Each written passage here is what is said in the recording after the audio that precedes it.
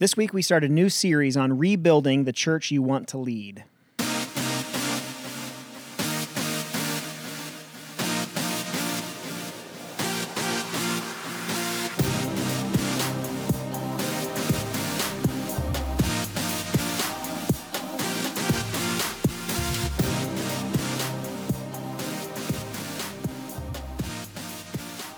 Welcome to From the Field, episode number 26. My name is Ryan Hughley. I'm lead pastor of Ridgeline Church in Salt Lake City, Utah, and the founder of Teleo, a care and formation ministry for pastors. And I'm Tyler Dravitz, the executive pastor of Ridgeline Church and also the president of MyXP, a ministry where we provide remote executive pastor support to churches around the country. Perfect. Today, we are going to start this new series talking about rebuilding the church you want to lead. I think one thing that's kind of weird about this season that we're all in is that depending on where you live in the country and depending on maybe even your personal convictions about COVID and the threat that it poses, we're all in these like different expressions of what it looks like to be the church right now. Yeah. So some people are still online only. Some people have a hybrid of online and in person. Some people are back to in person. We have run the gamut. We were online only, and then we did these like online and small microservices at our ministry center. And for the last 6 weeks, we have been back at Salt Lake Community College, where we have been in person on Sunday mornings with our church. Unfortunately, we have this massive surge in Salt Lake right now, and so we're going back to online for at least a series of time, which, as I said in past episodes, was my great nightmare. Yeah. And that's where we are. Yeah, well, and I think for anyone listening, I know that in a lot of cases, and even in ours, we made that decision because we feel for us it's the wisest one. Yeah. But those listening, make sure you pay attention because I know that in most cases, churches have been excluded from a lot of these mandates. But I got a message from a church that I support in Oregon saying their governor actually posted and made an announcement that churches can't even meet. And so for the next 2 Sundays, this one and the following one, they have to meet online only. Yeah. So it's this weird season where we're all being the church in different ways. One thing I think that we all share in common is there is good, promising news. There's light at the end of the tunnel. There's a vaccine coming. Again, we're not going to derail on like where people are at with that. If we think people were divided about the election, I think what might cause the civil war is this vaccine and what people think about that, especially in the church. I think there's going to be all kinds of division about that. How are you feeling about the vaccine? I would take 2. I think just to be sure, as a matter of fact, on my way to and from my house, really anywhere, there are these like trailers in front of our like town's expo center. Everybody's got an expo center. We live in a city. We don't live in a town. Well, whatever. Yeah. Well, you just made it sound like we live in like... We're bumpkins? Yeah. Listen. Now, anyone who is a bumpkin, we have now lost as a listener. Cool. You just refer to them as bumpkins. Well, you don't know what I meant by that. You're somehow finding a way to offend everyone. All the people? Yeah. Listen. Well, I'm going to all right, so there's these trailers. The anti-vaxxers in a minute. There are these trailers that have been there for like months. Yeah. And now with the announcement about the vaccines, they've got a blue banner that says vaccine trial and just a phone number. I want to call it so bad. Yeah. I heard it like you have to pay, which I don't want to pay. At some point, this is going to be free to everybody. To pay? Yeah. Oh. I think. It's also weird that there's just like a trailer with a banner on it. That's weird. That you're like, I'm in. Where do I sign up? Listen, I got to tell you, if I found somebody like outside with a syringe that said COVID vaccine on it. You find a needle in the parking lot and it says COVID on it, you're going to self-inject. That's how committed you are. I'm not saying I wouldn't. As a matter of fact, I was at the doctor and they did the like, do you want to get the flu shot? Which, by the way, great upsell, good for them. And I absolutely did. I just hadn't thought about it. I was going to go to Costco because, Costco. Yeah. And so, the like physician's assistant was there and she was talking to me and this and that. And I like, my voice got real low and I was like, hey, she's like, I'm going to go get the flu shot. And I was like, cool.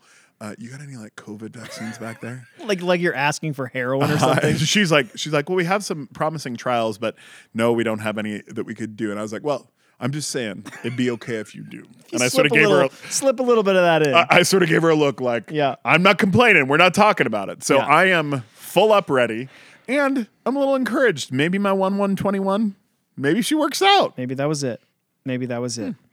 Well, regardless of what people think about vaccines, we know where you stand. Yep. there is a day coming when we're going to be able to be back in person, and we're not going to have church on Zoom and YouTube for the rest of eternity, Lord willing. And so what that's gonna we are in a unique position where we've been able to like experience like the full gamut. So we've been online, and then we've been back in person. Now we're back online.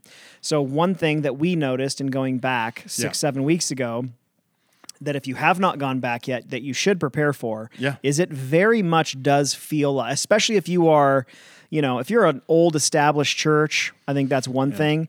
But, we had like less than a 2-year run, about a year, not even a year and a half run at the school that we meet at. And then we went online and we went back, and it felt like starting over. Like it felt like week 1, but more awkward because it was the first time everybody had been back together.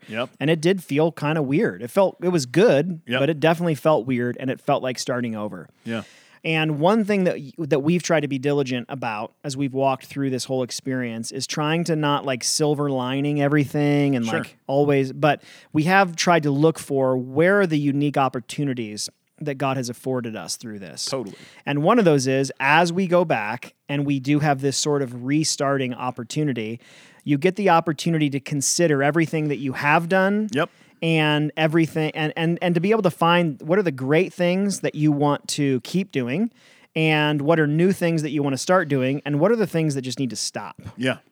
And even at Starbucks, I don't know if we've talked about that on here, but you used to do this thing as a DM that was like a start, stop, continue in stores. And essentially you get to do the same thing with your church.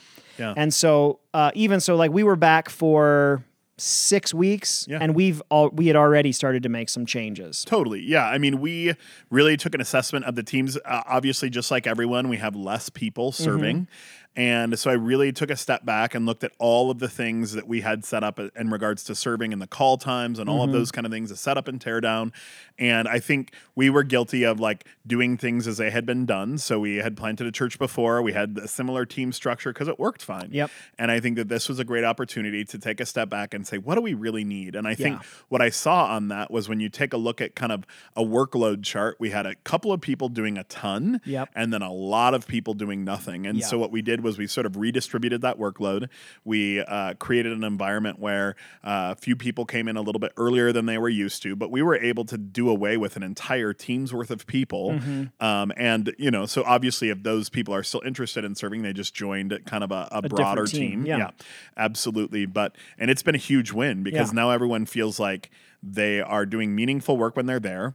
They're less tired at the end of it. And some of it also looked at, there are a few things we need to purchase. There were some things that we weren't doing in kind of the smartest way and sort of the like best way possible. And so we just kind of reevaluated that, made some purchases and really streamlined some things. And it's really been a huge help for us. Yeah, it's been great. Yeah. So what we're going to ask people to consider as they begin to think and pray about, Lord willing, going back in person, and they have this opportunity in front of them to basically rebuild, we're going to ask them to consider this principle that we heard for the first time from Pastor Larry Osborne. Love me some Larry. I know. I'm trying to think. The first time that we went to North Coast out in San Diego was probably about 7-ish years ago. Yeah. Right? The first time we went to a Sticky Teams conference, maybe? Yeah, at least, yeah. And then just about a year and a half ago, I think, you and I had the opportunity to go to this real small gathering. It was about 20 pastors, just lead pastors and executive pastors, for 2 days with Larry to talk about leadership and just ministry and all that. It was amazing. Yep. But he went into much more detail about a sentence that we had heard him say before that has very much informed the way that we have begun to lead Ridgeline and really anything God allows us to be a part of. Yeah. And he made this statement where he said that you should, if you're planting or if you're pastoring, you should plant or pastor, build the church that you actually want to go to. Yep. Which is might sound like very, very simple, but it's profoundly different from what many pastors are experiencing. Yeah. And So what we want to do is we want to take about 4 or 5 weeks to talk about this principle of as we go back and we are rebuilding, how do we rebuild churches we actually want to go to? Sure. And what we want to do in this episode is rather than have to qualify what we mean over and over again through this series, we wanted to have an introductory conversation about what we mean by that. Sure. Because I think even the first time I heard him say that, maybe kind of off the cuff, and as people might be hearing us today, there might be some pushback in this. Totally. Some people might be hearing in what we're saying. It sounds like you're saying that everybody's free to dream up what a church actually is. Sure. That's not what we said. Nope. And that's not what he said. It's not what he said. Nope. And that's certainly not what we mean at all. We're not talking about redefining what the church is according to personal preference. We're talking about being thoughtful and building the expression of the biblical church that God has called you to and wired you for. And that's profoundly different. For sure. And I think one of the things, as we went to that sort of 2-day thing that he fleshed that out to say, kind of the like follow-up of that is plant the church that you want to go to or lead the church that you want to go to, because anyone else can leave, but you can't, because it will no longer be that church. Right. And I think that even initially upon hearing that, all of the things go through your mind about it's all about the message and not about the messenger. And God's church will go on. And if we don't do it, the rocks will cry. All of these kind of things go through your head and you think, well, that can't be true. I can leave and, God doesn't have to like leave me at my church. Certainly that wasn't our story. Yeah.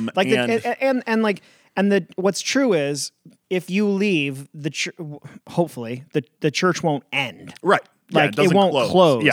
Sometimes it does. Yeah. But it's probably not going to close. But if you believe that you leave and it doesn't change, you've clearly just never left before. And I think that we got a chance to experience this firsthand. Yeah. There was a church that we had kind of planted together in the Chicagoland area that you felt called to leave, and then I got a job at the same church that you went to. And what's interesting is the person who took over as a lead pastor was on our elder team, a part of the church literally from day one. Started in his living room. Absolutely. But what's true is one of the things we really valued on our elder team and just in our like group was just like kind of diversity of thought and opinion. And so he's a very different person than either you or I. You and I are different. He's different, all of those kind of things. And so he has done such a phenomenal job of leading the church that he wants to go to. Yeah. The reality, though, is that I support that church. I interact with that church. I've been there a few times. And what I'm here to tell you is that is no longer the church that we planted. So not only after this many years, have most of the people transitioned out to where they wouldn't even know who we are. Right. I'll never forget one of the pastors on staff there. I was there and like asking some questions about this and that. The pastor had asked me to address some things. And one of the worship pastor's wife came up to me and she was like, "And who are you?" And I had said my name, assuming that would mean something. And she's like, "Okay, what does that mean to me?" Yeah. And that was the moment that I was like, this isn't my church anymore. Yeah. And I think that what is amazing is he's done a faithful job leading a healthy church. He's got a awesome great church. Elder team. He's got a great staff. He's got great people who love him as the pastor. And it is not the church that you and I planted at all. It doesn't look very much the same. It's got the same name, but even kind of a revised and renewed logo even. And so I think there's all of those types of things that you look at. And I think really, like I said, I was one of those people who would have pushed back originally until I got to experience it in person, that he's not saying it's going to close. He's not saying it's going to be the end of the world. He is saying, though, that the church that the people have chosen to go to right now, it's not going to be the same. Yeah. And I think one reason that churches are prone to change especially when a lead pastor leaves, is because I think, especially when leadership is done in a healthy way, when pastoral ministry is done in a healthy way, you do very much lead out of who you are. Yep. And I would actually say it's a sign of a lack of health if you're not leading out of who you are. Totally. So it's just naive to believe that no amount of your personality and your cultural preference is going to inform the church that you're building. And so when you leave and a new person kind of takes the helm of that thing, it's going to change. It's still going to be a biblical church, Lord willing. It's still going to be a healthy church, but it's going to look different in so many different ways. And that's what we saw at Redemption, and it's great. actually more proud of the church that it is than anything. 100%. But they have a building, so they that's have a big building, deal. so that's nice for them. They're not still unloading trailers in the snow. Somehow we keep having to do that. Sure, thank God they're not, because we got theirs. But that's true. Yeah, we wouldn't have had a trailer if it wasn't for them. Yep. So what we're talking about is having to again, maybe people have heard the terminology of the difference between prescription and description. Yep. And so biblically, when we are interpreting Scripture, that's an important question. Is this text descriptive or prescriptive? Is it saying what should happen, or is it saying what did happen? Yep. So like an example would be, let's say, Acts chapter 2, when we see this post-Pentecost, the way that the church began to gather. We're seeing a description of what the early church did. We're not seeing a prescription of what must continue to happen, where we all should be gathering in Jewish temples and then scattering throughout it's descriptive of what happened in their culture and their context. Yep. And so what we're not talking about is disregarding prescriptive texts about what a biblical church is, and just deciding to do whatever we want it to be. So some examples would be like, there is a biblical mandate that leadership in the local church, I believe, like there's scripture that says that leadership is meant to be plural, meaning I do not think it's biblical for a church to be led by one senior leader. Yep. That you've got one person at the helm with 100% power and authority who gets to dictate where the church goes. Yep. We do not see an example of that in the New Testament. We see an example of plural leadership. What the form that leadership takes, what it looks like, how their meetings run, that's where there's just a lot of gray. Right. And my late friend, Darren Patrick, I remember one time him saying in a regional conference that we were at, he said, we don't like to admit it, but the greatest area of theology is often ecclesiology. So the theology of the church. Sure. Which is why we have so many different kinds of churches, so many different denominations, so many leadership structures. If we just had like the book of how church is supposed to go, that'd be a great book. That would be a great book. Yeah. It's got 3 chapters, bunch of rules in it that just told us out. Every executive pastor is like, please, Lord, give us that book. Find those ones. Yeah. But that doesn't exist. So we're left to try to do our best to piece together what does the New Testament prescribe, and then how do we go about applying that? So like, again, the Bible mandates worship. But it doesn't tell us a style. Yeah. There's no example of a service order in the New Testament. And worship then? Those are demonic. Oh, okay. Yeah. Good. And the Bible mandates Bible teaching, but it doesn't mandate how that happens. There are different ways, and I know some people are like super, super tight on the biblical way to teach the Bible. Yeah. And the truth is, like, we're told that we're supposed to teach the full counsel of God's word, and there are multiple ways to go about doing that. Sure. So we're not talking about throwing out what the Bible says a church is, going off into a field and dreaming up your own kind. That's called a cult. Yep. But what we are talking about doing is being thoughtful and intentional about building churches that are biblical and ones that we want to go to. So what I would say is a really important, if you're listening to this and you're like, well, how do I know if I'm pastoring a church I actually want to go to? Yeah. One question to answer would be, if you did not get paid, like if it was not your job, if you were not the pastor, would you want to go to your church? Sure. And I think another way to kind of look or think about that is, as the pastor, look at your own giving. And do you lead out in generosity? Not necessarily that you're one of the top givers, but if, so for us, one of the things that we borrowed from Tim Keller is the idea that 10% is a good floor. It's just not a great ceiling. Yeah. And so what does that look like for you and your family? Yeah. Because if you are not passionate enough about what your church is doing for your family to sacrifice to be a part of that in that way, I would argue there's a problem. And I think that if the church was more of what you believed it should be, and more of what like just resonated in your soul about what a church should be, then I think that you would just our money follows our passions. Yeah. Absolutely. Yeah.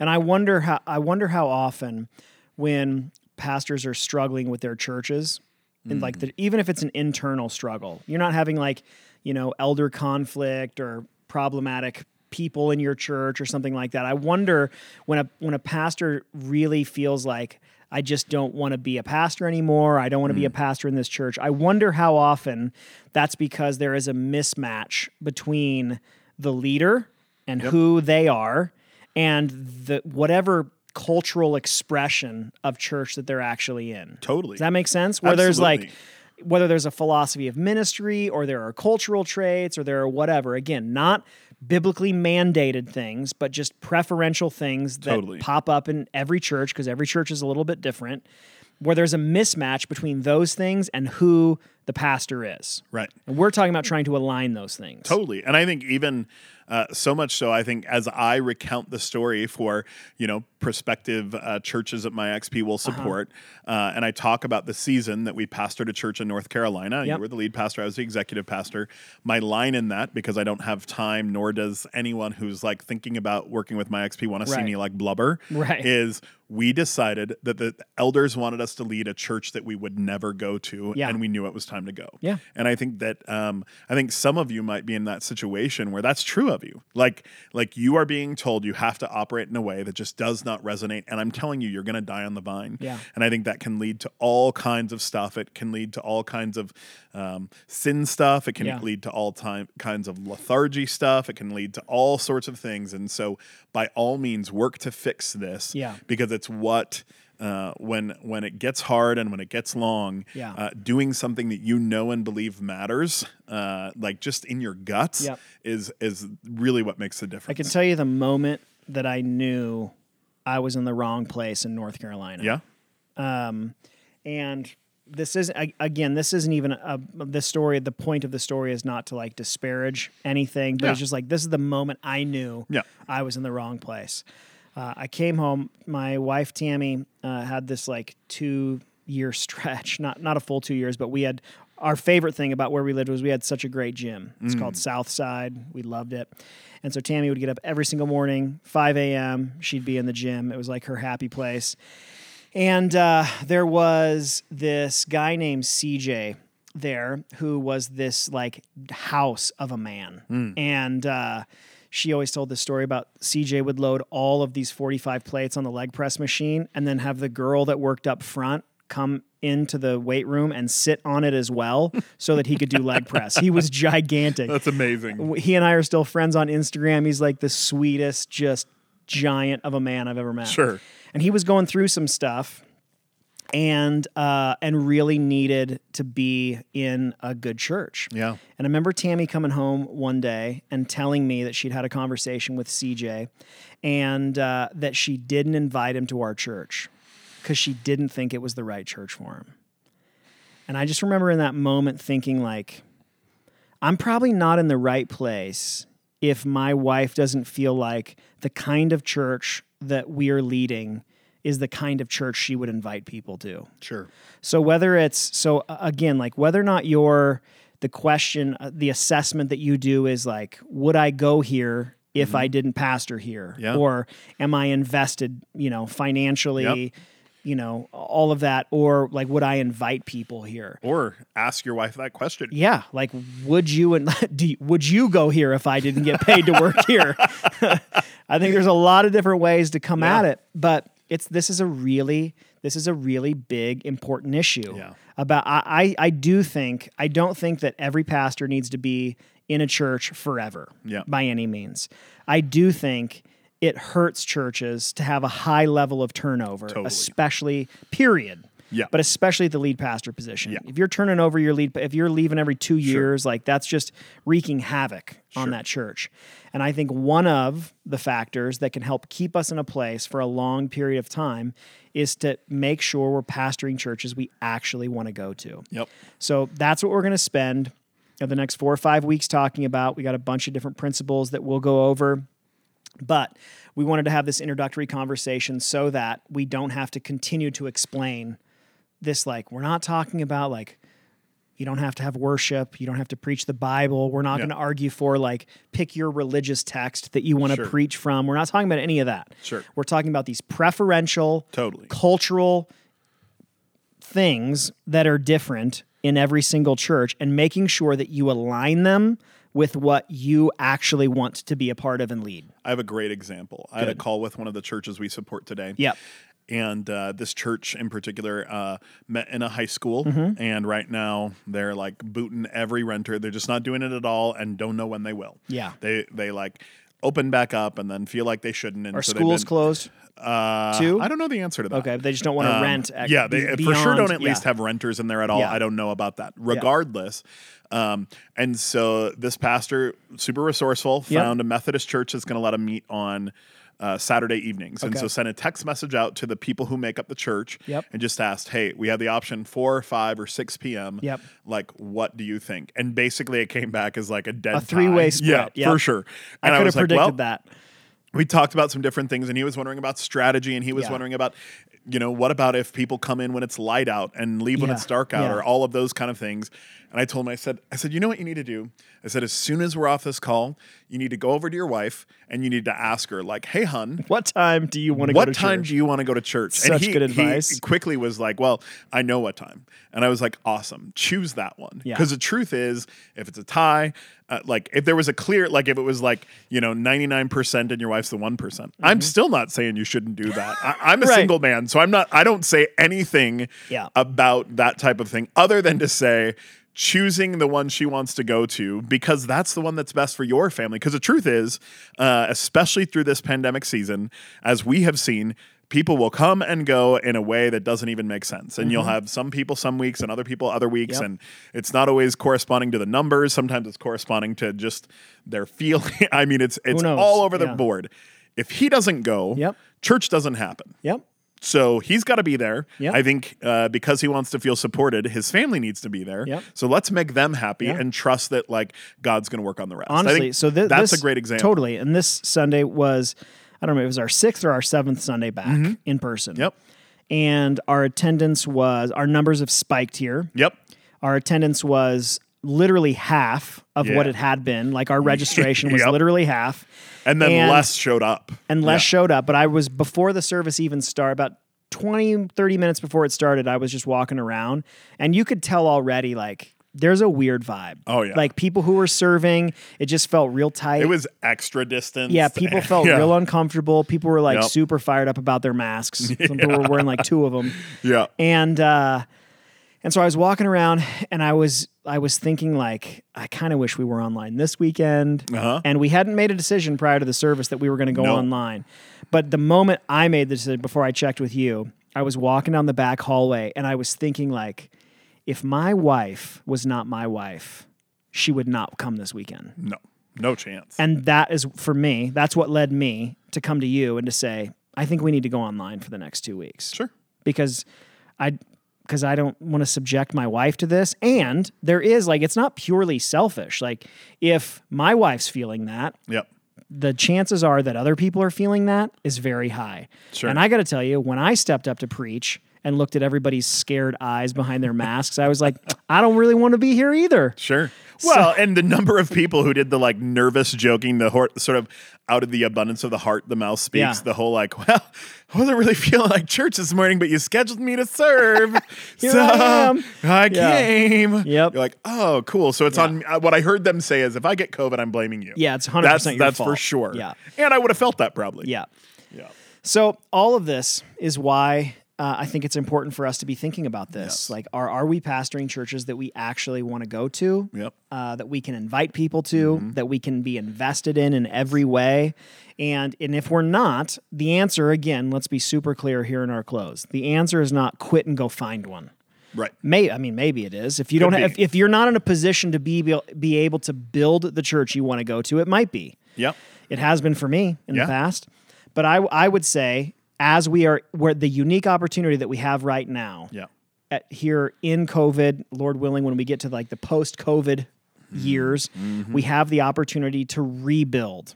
And as we get ready to do that, and as we begin to think about doing that, we need to think about how do we want to rebuild a church that we actually want to go to. Totally. And do us a favor as we proceed through the next several weeks.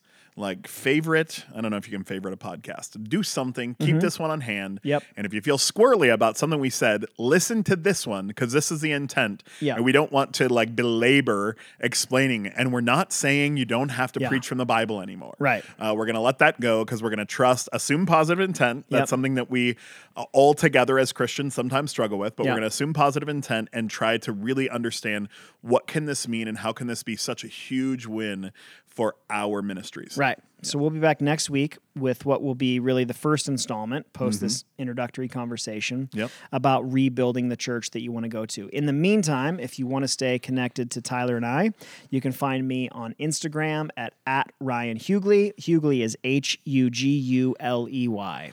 And at Tyler Dravitz, that's at Tyler D as in dog, REWITZ as in zebra. Why just the T and the D? The D and the Z? Or the D and the Because Z. they're like words that you're supposed to, I don't know. Because that's how my mom always did it on the phone. Really? That is like ring. Every and she time. always used D as in dog and Z as in zebra. 'Cause that's right. usually what people mess up. Yeah. All right. All right. Yeah, that's great, man. Whatever. Cool. Just bringing us People home. have already stopped it anyway, so it doesn't matter. You got a gift for bringing us home with an awkward close. Oh, man. Well, we appreciate you listening. We'll be back next week with week 1 of rebuilding the church you want to go to. Bye-bye.